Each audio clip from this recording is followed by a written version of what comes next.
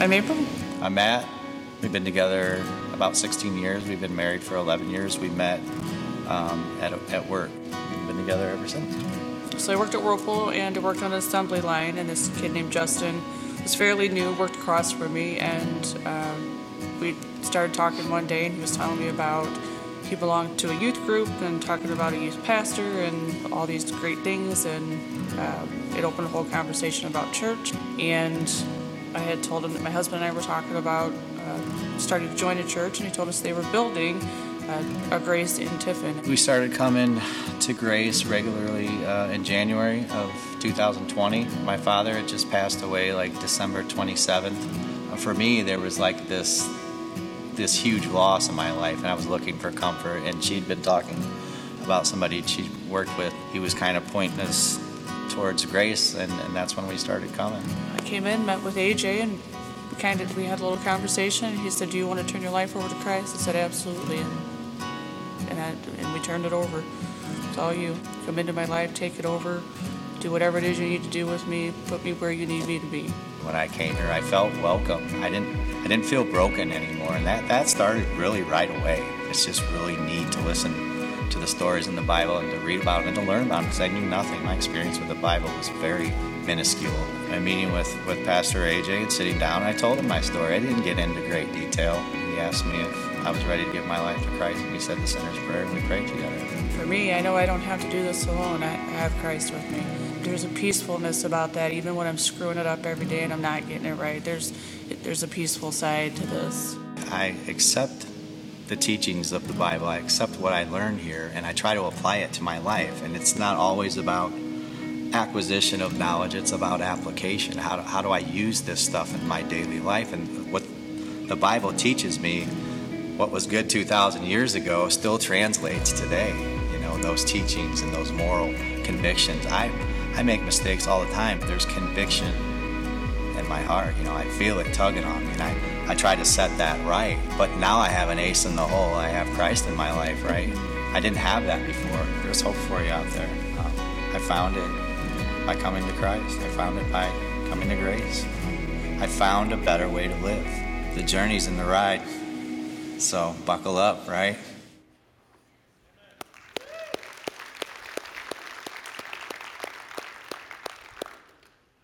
That is grace. You know, that's what we're here for. That's what it's all about. Watching people come to Christ and see God change their lives. And that's the vision of grace. That's what we're going to be talking about this week and the next 3 weeks. Kind of want to get started this week, but I wanted to stop and make sure that we're all on the same page. So we're beginning this series, EO3. It stands for, if you haven't got that yet, Everyone on Three. And we're going to look at a passage of Scripture, a real familiar passage in Luke 19, familiar story of Zacchaeus. And in that passage, at the end of that, Jesus gives his vision. And that's our vision as he seeks and saves the lost. And so we'll get there in just a minute. That'll be Luke chapter 19. But before we get there, just want to make a comment on our big event Friday night. Did you guys enjoy that? So I got to tell you, I was sweating it because that morning we had a level 3 emergency. Nobody's supposed to be out, the snow and all that. And I kept telling the staff, I think, they should drop this by noon. I think they'll drop it by noon. And before noon, they actually dropped it down to a level 2. And so I had been thinking, well, originally that maybe we'd have about 1,000 people there. That's just this one campus. And then I thought, well, because of all the snow, maybe 800 if things go really well. But I got to tell you, I think there was a dynamic going on with 3 days no school. Moms were out there digging them out. They were like, no, we are going to this thing tonight. We are not canceling, And it was great, and we had over 1,000 people there on Friday night, and just had a wonderful time. And thanks for helping us make that happen. Good stuff. And so we're going to talk about a familiar story, Zacchaeus. Most of you, or a lot of you, know this as a familiar story. Some of you will have never heard of it. But this is coming toward the end of Jesus' ministry, and I want to set a little bit of the context. Jesus is now going to head to Jerusalem, where he knows he's going to be killed.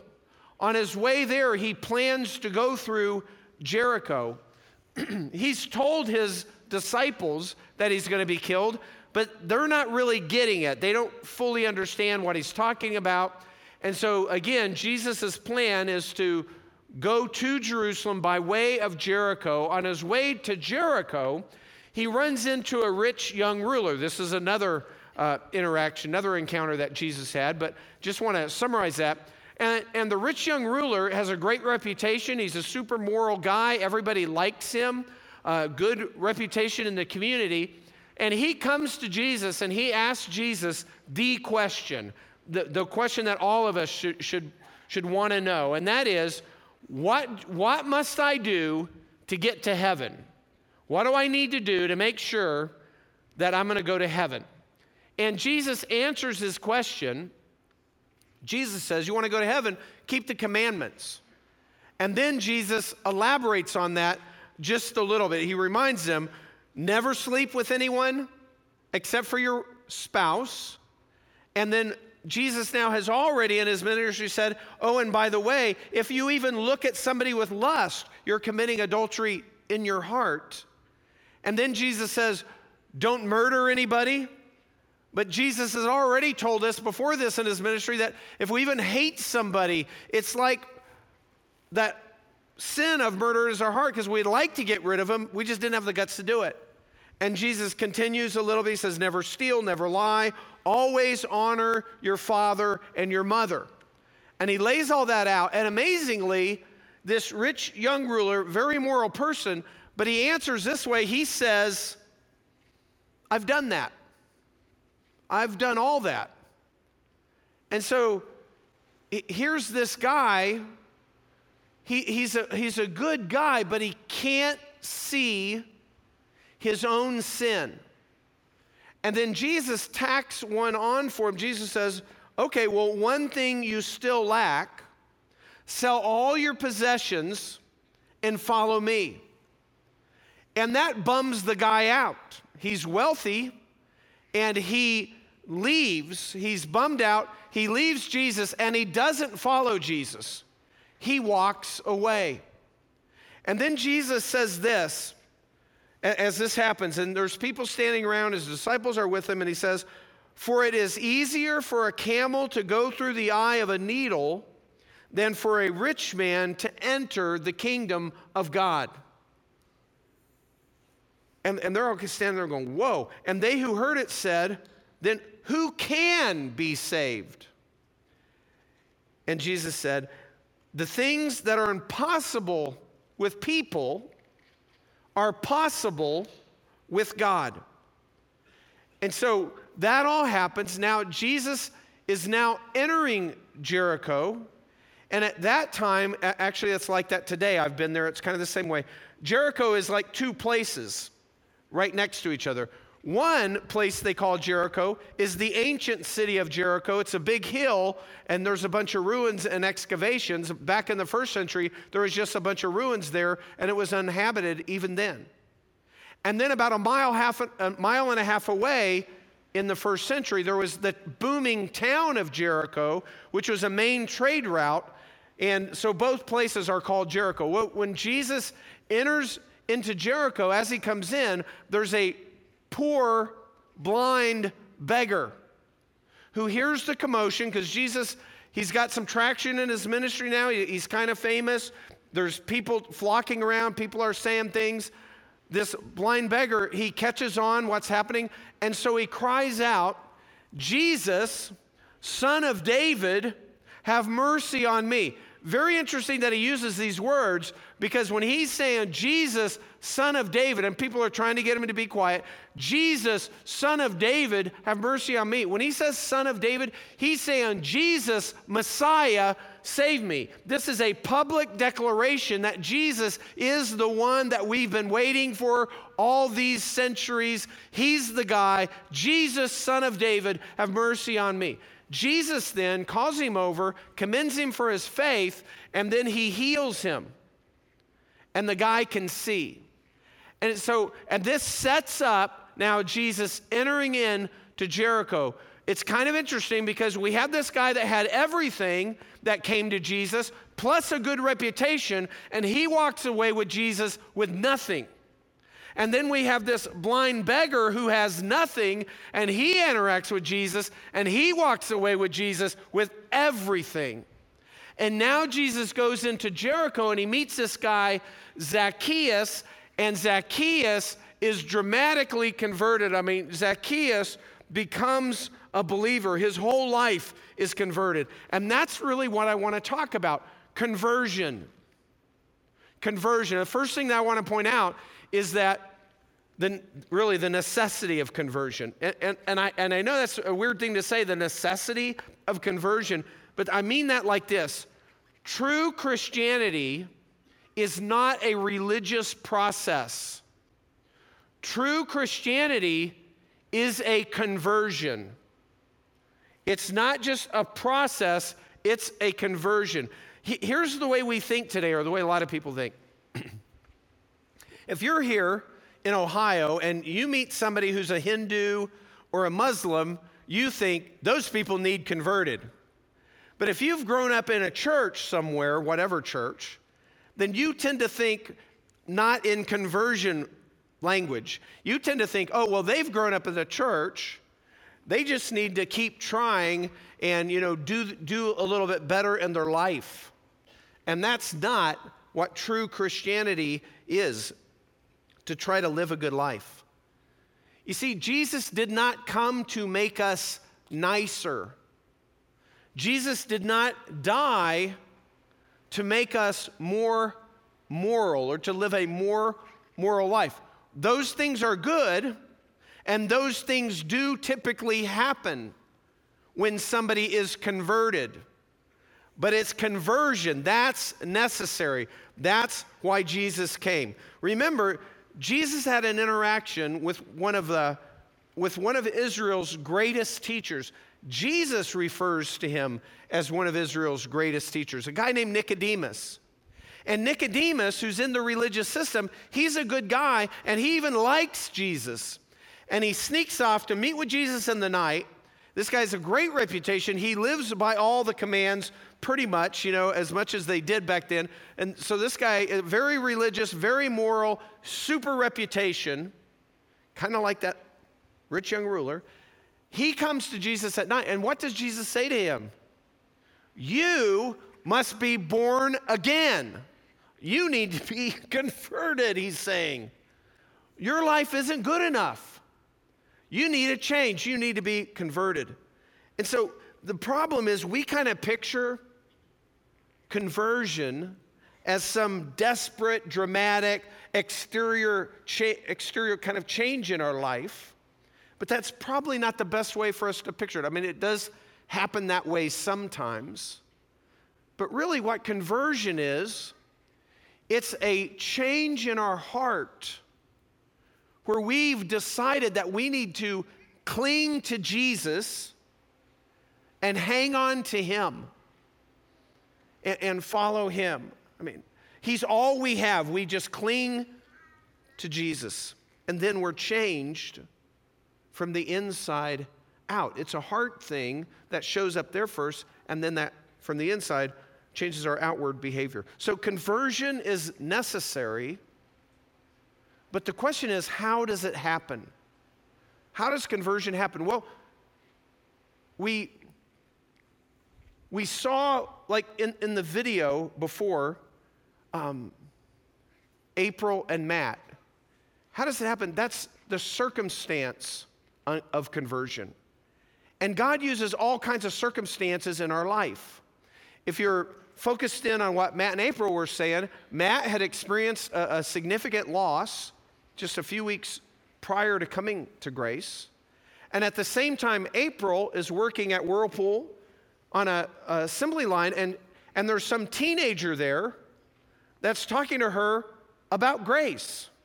And then as they talk more and more, and the teenagers are all pumped up about it, and then he says, oh, and we're building a new church in Tiffin, And so those circumstances come together, and they end up going to Grace and Tiffin and end up both getting saved. So that's the circumstance of conversion. But it happens differently for different people. For example, I want you to hear one more story. Here, Bradley Bennett. My name's Bradley Bennett. My life before accepting Jesus Christ as my Lord and Savior was great, I thought. Everything was good. Beautiful wife, kids, family that I love. All at the same time, I was living in sin and had a lot of fear and doubt, living with addiction. Thanksgiving Day, I get a text from my boss telling me that my coworker, good friend, and apprentice, Dwayne, had died, had passed away from pneumonia. I went to that funeral and I couldn't, seeing him in that casket was one of the hardest things I've ever seen. After that, I went back to work, and it was during COVID, and everyone around me was getting sick real bad. And sure enough, a couple weeks later, there I was laying in bed sick with pneumonia, just like everybody else. Thoughts were in a terrible place. Even though I had my beautiful wife taking care of me, medical student, friends and family sending food and tools to help me get through the hard time, and I never felt more alone in my entire life. I was so far from God, so far from my Creator, and so far from Jesus. It was January 1st in the middle of the night. I couldn't breathe. And I was laying there, and I prayed to God that if He could give me my breath back in my lungs, that I would live my life to serve Him. And sure enough, He did. He pulled me through it, and a couple weeks later, I was at church every weekend with my mom, and back at Grace, and life was getting better. So at church, they had a thing called Fight Club come up, and I jumped on the opportunity, and it was definitely the best thing that ever happened to me. March 14th, 2021, Chad Laughlin invited me to his house. He sat down with me, and he invited me to accept Jesus Christ as my Lord and Savior. He had me pray, and we prayed together. And I accepted Jesus as my Lord and Savior that day. And it was that small act of kindness from one man to another that made the difference in my life. I grew up without a father, so to have a man that actually cared about me was a big deal to me. So life after accepting Jesus Christ as my Lord and Savior has been better and better every day. People that know me don't even believe that I'm the same person. They wake up every day with gratitude to be able to breathe, first and foremost. Gratitude to be able to smell and taste. Gratitude for my family, my church, everything. Gratitude changed everything in my life for sure, 100%. So the Lord's definitely brought me love, joy, and peace in my heart that I've never had. I've never felt that before. It's something that can only come through faith. Thank you, Jesus. Amen.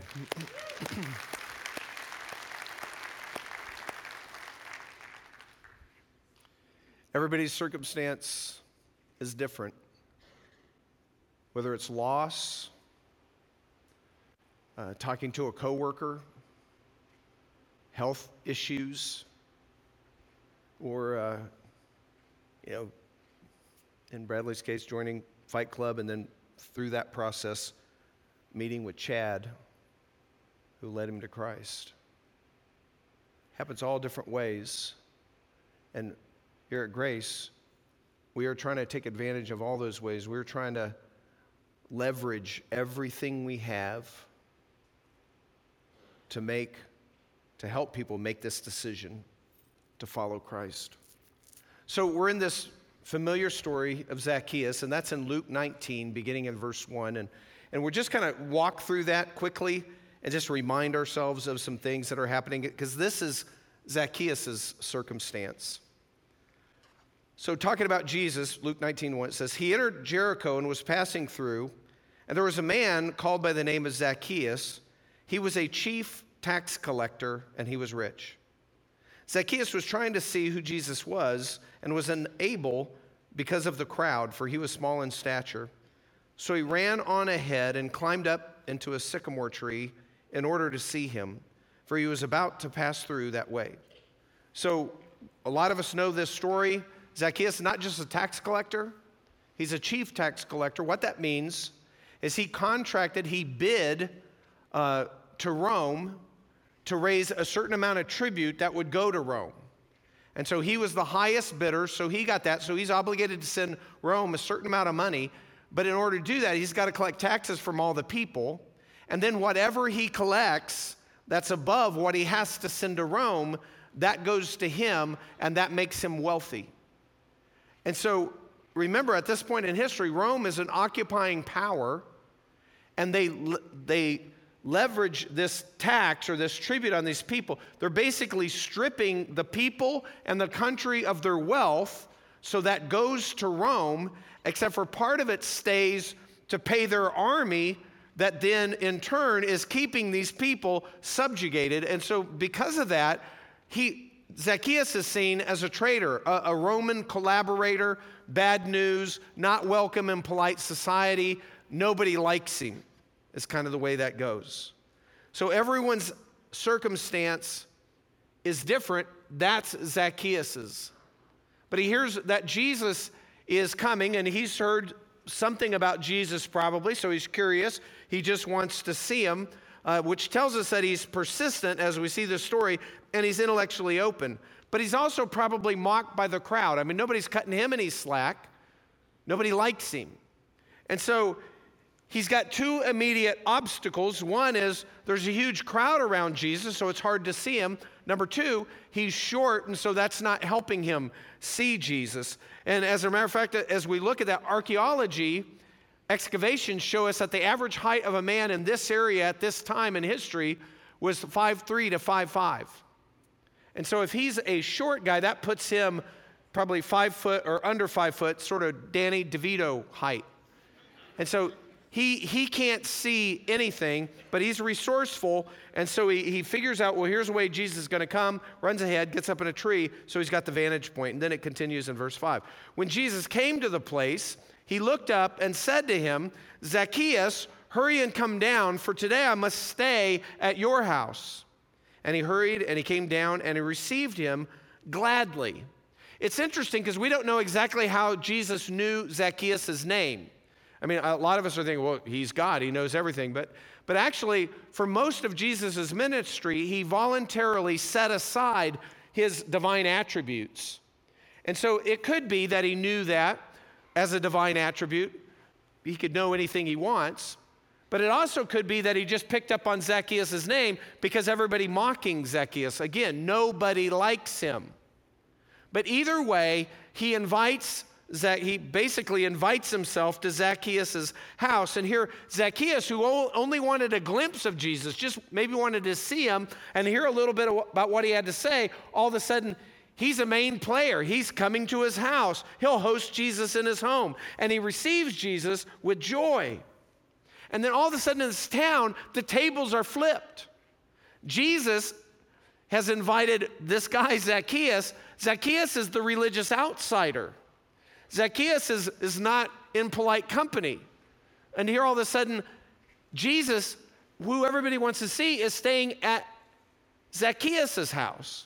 All of a sudden, Zacchaeus now is the religious insider, the spiritual insider. He's going to find out stuff. He's going to host Jesus. He's going to get his questions answered more than anybody else. That's how it plays out. Verse 7, when they saw it, the crowd, they all began to grumble, saying, he has gone to be the guest of a man who is a sinner. And here's the crowd, right? They love Jesus' miracles. They were all shouting when the blind man could see again, Bartimaeus. But now all of a sudden, he's going to the chief tax collector's house, and they don't like that. They don't like his associations. And so they grumble. And even Zach can catch that Jesus is bearing disdain from the crowd just because that he's hanging out with Zacchaeus. Zacchaeus knows that Jesus' love for him or acceptance of him or whatever you want to call that is costing Jesus' reputation with the crowd. It's lessening Jesus' reputation with the people around. Zacchaeus gets that. Of course, we know that just a little while later in Jerusalem, the crowd's going to get way more hostile than this, right? And so here we are. There's a necessity of conversion. There's the circumstance of conversion, but that's actually not enough. A circumstance can lead you to consider Jesus. That's not enough. We have to have the key to conversion. And the key to conversion is the gospel. It's the good news of what Christ has done for us. We must understand the gospel, this good news, and we must respond to it. Understanding it is not enough. We have to respond to the gospel. And the reason Jesus, remember, at this point in history, the reason he's heading to Jerusalem and passing through Jericho is because ultimately he's going to die for our sins. He's already told his disciples that, because we deserve a penalty for our sins. And here's the thing, this is what's different about conversion. Every other religion basically says, hey, if you want to be okay with God, then here's these things that you need to do. This is how you live a moral life. You need to do this and this and this. And you start climbing this ladder to get you closer to God. You start living a certain way. And that's what everybody thinks as far as religion is concerned. But that's not Christianity. Christianity is different. You see, in those religions, it's a process and it's never done. You never arrive. You never know if you've climbed high enough. You never know if you'll be accepted by God when you die. You just know you're in the running. You know, that's completely opposite of Christianity and the gospel. The problem is some churches have turned Christianity into a process just like these other religions. It's the natural thing we do as human beings. They turn Christianity into a process, but that's the opposite of the gospel, opposite of what Scripture's teaching us. And we know this because we talk to people all the time. And we'll say things like, how do you know? You're saying you're a Christian? Some people will just be like, well, yeah, I'd like to think so. Or some people, you'll ask them, well, how do you know you're going to go to heaven? And they'll say, are you sure? Or you'll say, are you sure you're going to go to heaven? And they'll say, I think so. Well, based on what? And they'll, I talk to people all the time about this. Based on what? And then they'll say, well, I've tried to live a good life. And they'll say, well, if they're a church person, they'll say, well, I go to church on Sundays, I do this, I do that, I pay my taxes, I'm a good spouse, I'm a good parent, all these things. I do all these things. I shoveled my neighbor's driveway. So that's why I think I'm going to go to heaven. That's the opposite of what God is teaching us in the gospel. It's the opposite of what Jesus said. Because when people answer that, and then they'll say, well, then why don't you know you're going to heaven? Because I just don't know if I've been good enough. And when we hear that, what's the response? Nobody's good enough. Nobody's good enough. Nobody's good enough. None of us are good enough. Only Jesus is good enough. And that's what people miss. It's just Jesus. He reached out to us by paying the penalty that we all deserve. And this is a huge problem for people in our culture today. Is this: we are all guilty. We have all sinned against God, intentionally or unintentionally. Doesn't matter. God created us. He gave us life. He told us how to live, and none of us could do it. We've all sinned against Him. And because God is perfectly just, we have to pay a penalty for that, which justice demands. And the penalty for all of us is separation from God forever in a place called hell. I, Kevin Pinkerton, deserve eternity separated from God in hell. That's what I deserve. That's the right punishment for my crimes against God, and it's yours too. That's what the entire Bible is teaching us. But God loves us. So he made a way by allowing his son Jesus to come to earth and then make his way to Jerusalem, which is what he's doing here. And in Jerusalem, as he's told his disciples, he is going to die for our sins. But it doesn't count for us unless we respond to him on his terms, and that is simply receiving this gift of salvation. Salvation from what? From the penalty that we deserve. We are saved from that only through faith. Just like Bradley told us. Only through faith. It's the only way we can get it. It's the only way we can receive it. And if we receive it, then we'll want to follow him. We'll want to love him back. And so in this passage, Zacchaeus is a rich man who goes through the eye of a needle. He does what's impossible for him to do, but is possible for God to do for us. He becomes a believer. Now, when someone responds to the gospel, when they understand the key to conversion is this news, Christ died for us, and through faith we can be forgiven. If somebody has done that, then the next thing is we'll see the sign of conversion. The sign of conversion. That just means it shows up. If we get how much Jesus loves us, and we accept that love through faith, then it will change our lives. We'll start loving him back. And then, so in the story here later, either during dinner or after dinner, and just a reminder that in the first century, especially in a rich man's house, a dinner with a famous teacher like Jesus would be a semi-public affair. As many people that could fit in the house would usually be invited into the house, and then other people could stand around the courtyard, and then if that was full, other people could stand out on the streets, and it was mostly open-air windows and all that, and so they could look in and listen in on what's happening. So here's the context. Now verse 8.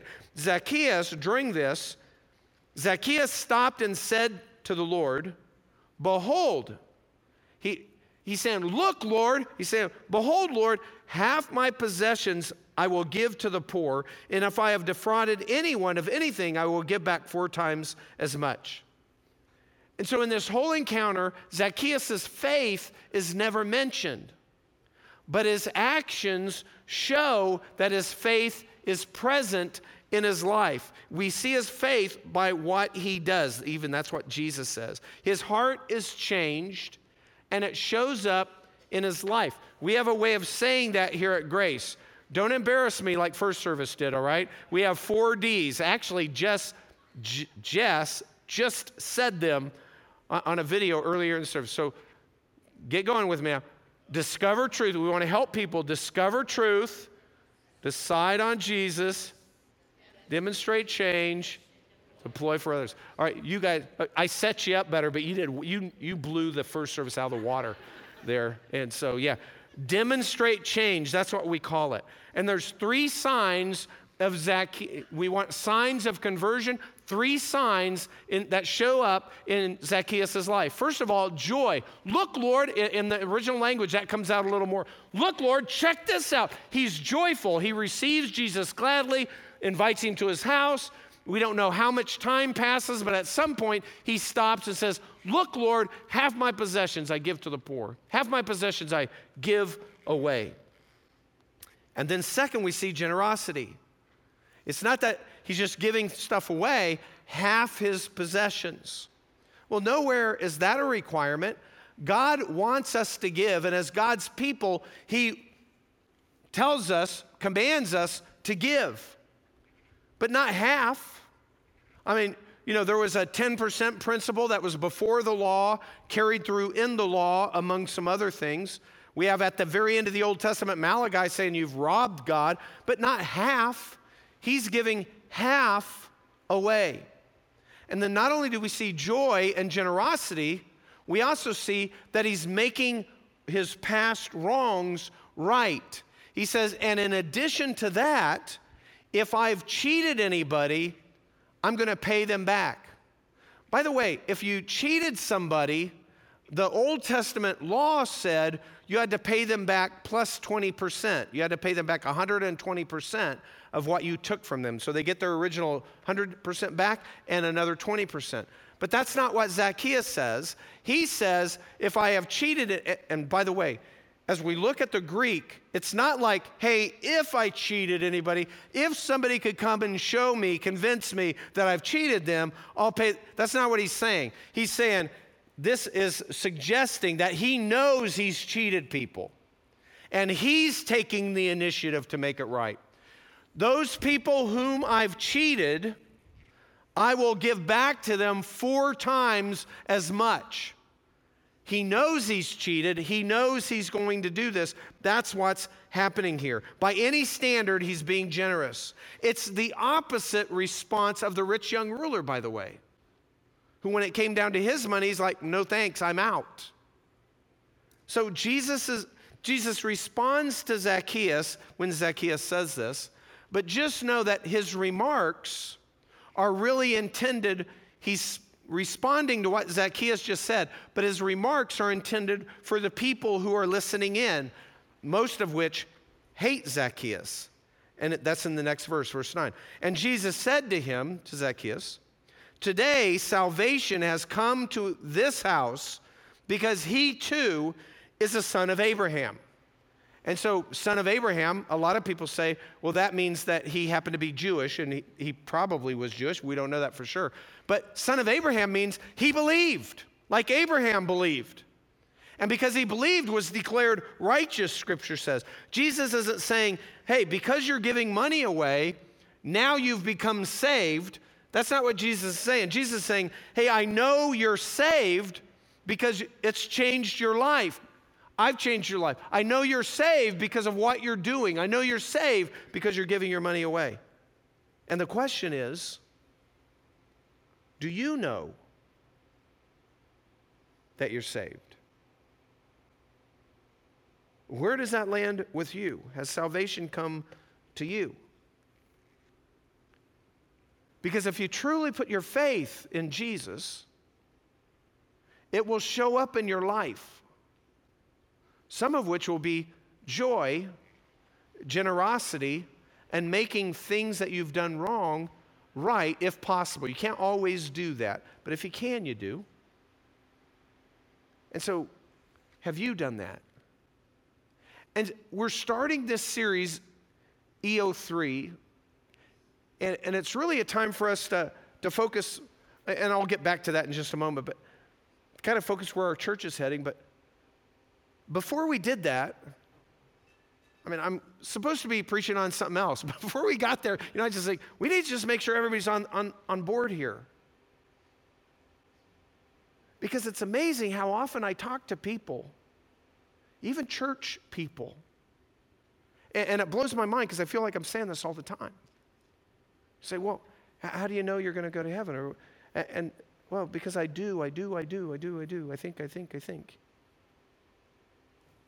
That's not the right answer. Because God gave me a gift. Because Jesus died for me. Because I put my faith in him. Why are you going to go to heaven? I shouldn't go to heaven.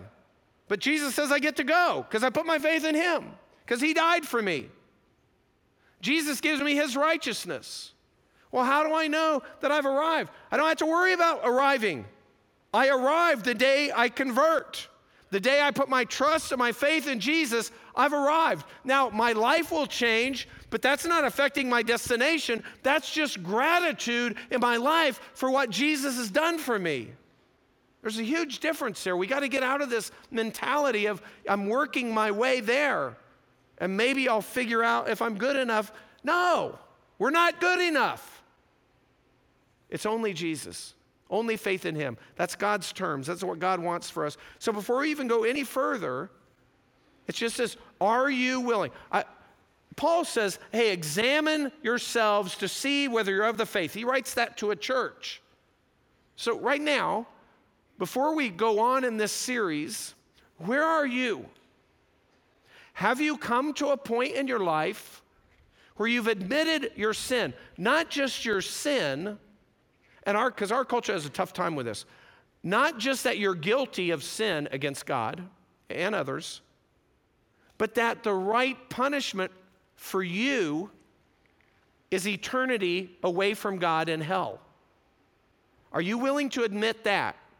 If you can't admit that, you can't become a believer. So admit that you've sinned against God and deserve the right punishment, the just punishment is separation from God forever. That's what I deserve. Second, if you can admit that, then will you believe in Jesus? Will you put your faith, your trust, will you call out to him for salvation? He's the only way, your only chance. You can't make up for sin. Good things don't erase any sin. Good things are what you're supposed to do. You don't get extra credit for that. You have to believe in Jesus, trust Jesus, put your faith in Jesus alone and nothing else. And then when you do that, it'll show up in your life because you'll live differently. Sometimes that happens dramatically. Sometimes that happens slowly. Sometimes you just start seeing everything differently. You have different motivations for the good things that you might be doing. But I don't want to go any further in our series until we nail this down. So right now I want to give you an opportunity. I want to just take a moment, and then I'll get back to EO3 before we close and just nail this down. Think back. Have you come to a point where you admit your sin, knowing you deserve hell, and the only chance to escape that, the only way you can be saved from your just penalty is by putting your faith, your belief in Jesus alone? Have you come to that spot? And if you haven't, I want to give you an opportunity to do that right now. You can cry out to God just by saying this. You can pray this prayer on your own. Just make this your prayer. Let's bow our heads and just express this in prayer to God. Father God, I know that I've sinned against you. I admit it, and I understand that I deserve hell, separation from you forever, because I violated your commands. But right now, Father, I'm putting my trust in your Son, Jesus, and Jesus alone. He's the only way that I can be saved from the penalty of sin that I owe. I'm putting my faith, my trust in Jesus right now. And God, I'm inviting you to come into my life through your Spirit and help me to follow you. Help me to be who you want me to be. In Christ's name, amen. If you prayed that prayer, I'm not going to ask you to raise your hand today or anything like that, but there's something I want you to do. We want to give you something, a packet of information that'll help you get started. You may say, yeah, I'm trusting Jesus, but I got a lot of questions. Pick up one of these packets. It will help you. There's a book in there that'll help answer a lot of the main questions that people have. So service ends. I'm asking you, if you prayed that prayer, as far as you know, for the first time in your life, to come up. There's a basket on either side, kind of a beige-colored basket on either side of the platform, and there's little packets in there. Just grab one of those and take it. You can also stop by room 1 and pick one up if you can't make your way down front, but we want you to have that. And so, EO3, just as I close here. Everyone on 3, here's what this is all about. Every 3 or 4 years, in sort of the pattern of our church, we stop, we pause what we're doing, and we try to figure out where God is leading us, where God is calling us, what God is calling us to. Is there some opportunity we have? What does God want us to do next for this season as a church?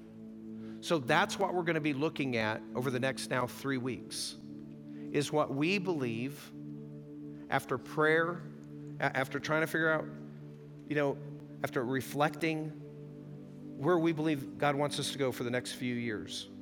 So if you're watching online right now, we would love for you to be here, if possible, here at Grace, because we actually have some information that we want to put in your hand that we want you to have. So for the next few weeks as we go through it, you'll know what we're talking about.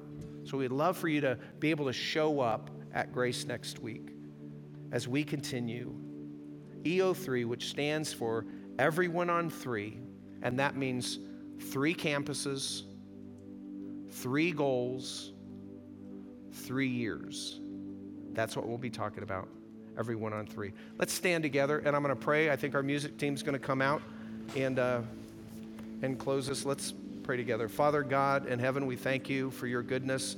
Thank you for loving us. Lord, thank you for bringing us together as a church, and we know you've done that for a reason. And I pray, Lord, we pray that you give us wisdom to know how best that we can do church, and we can win people, and we can seek out the lost and give them a path by introducing them to you. Lord, help us to do that effectively. In Christ's name we pray.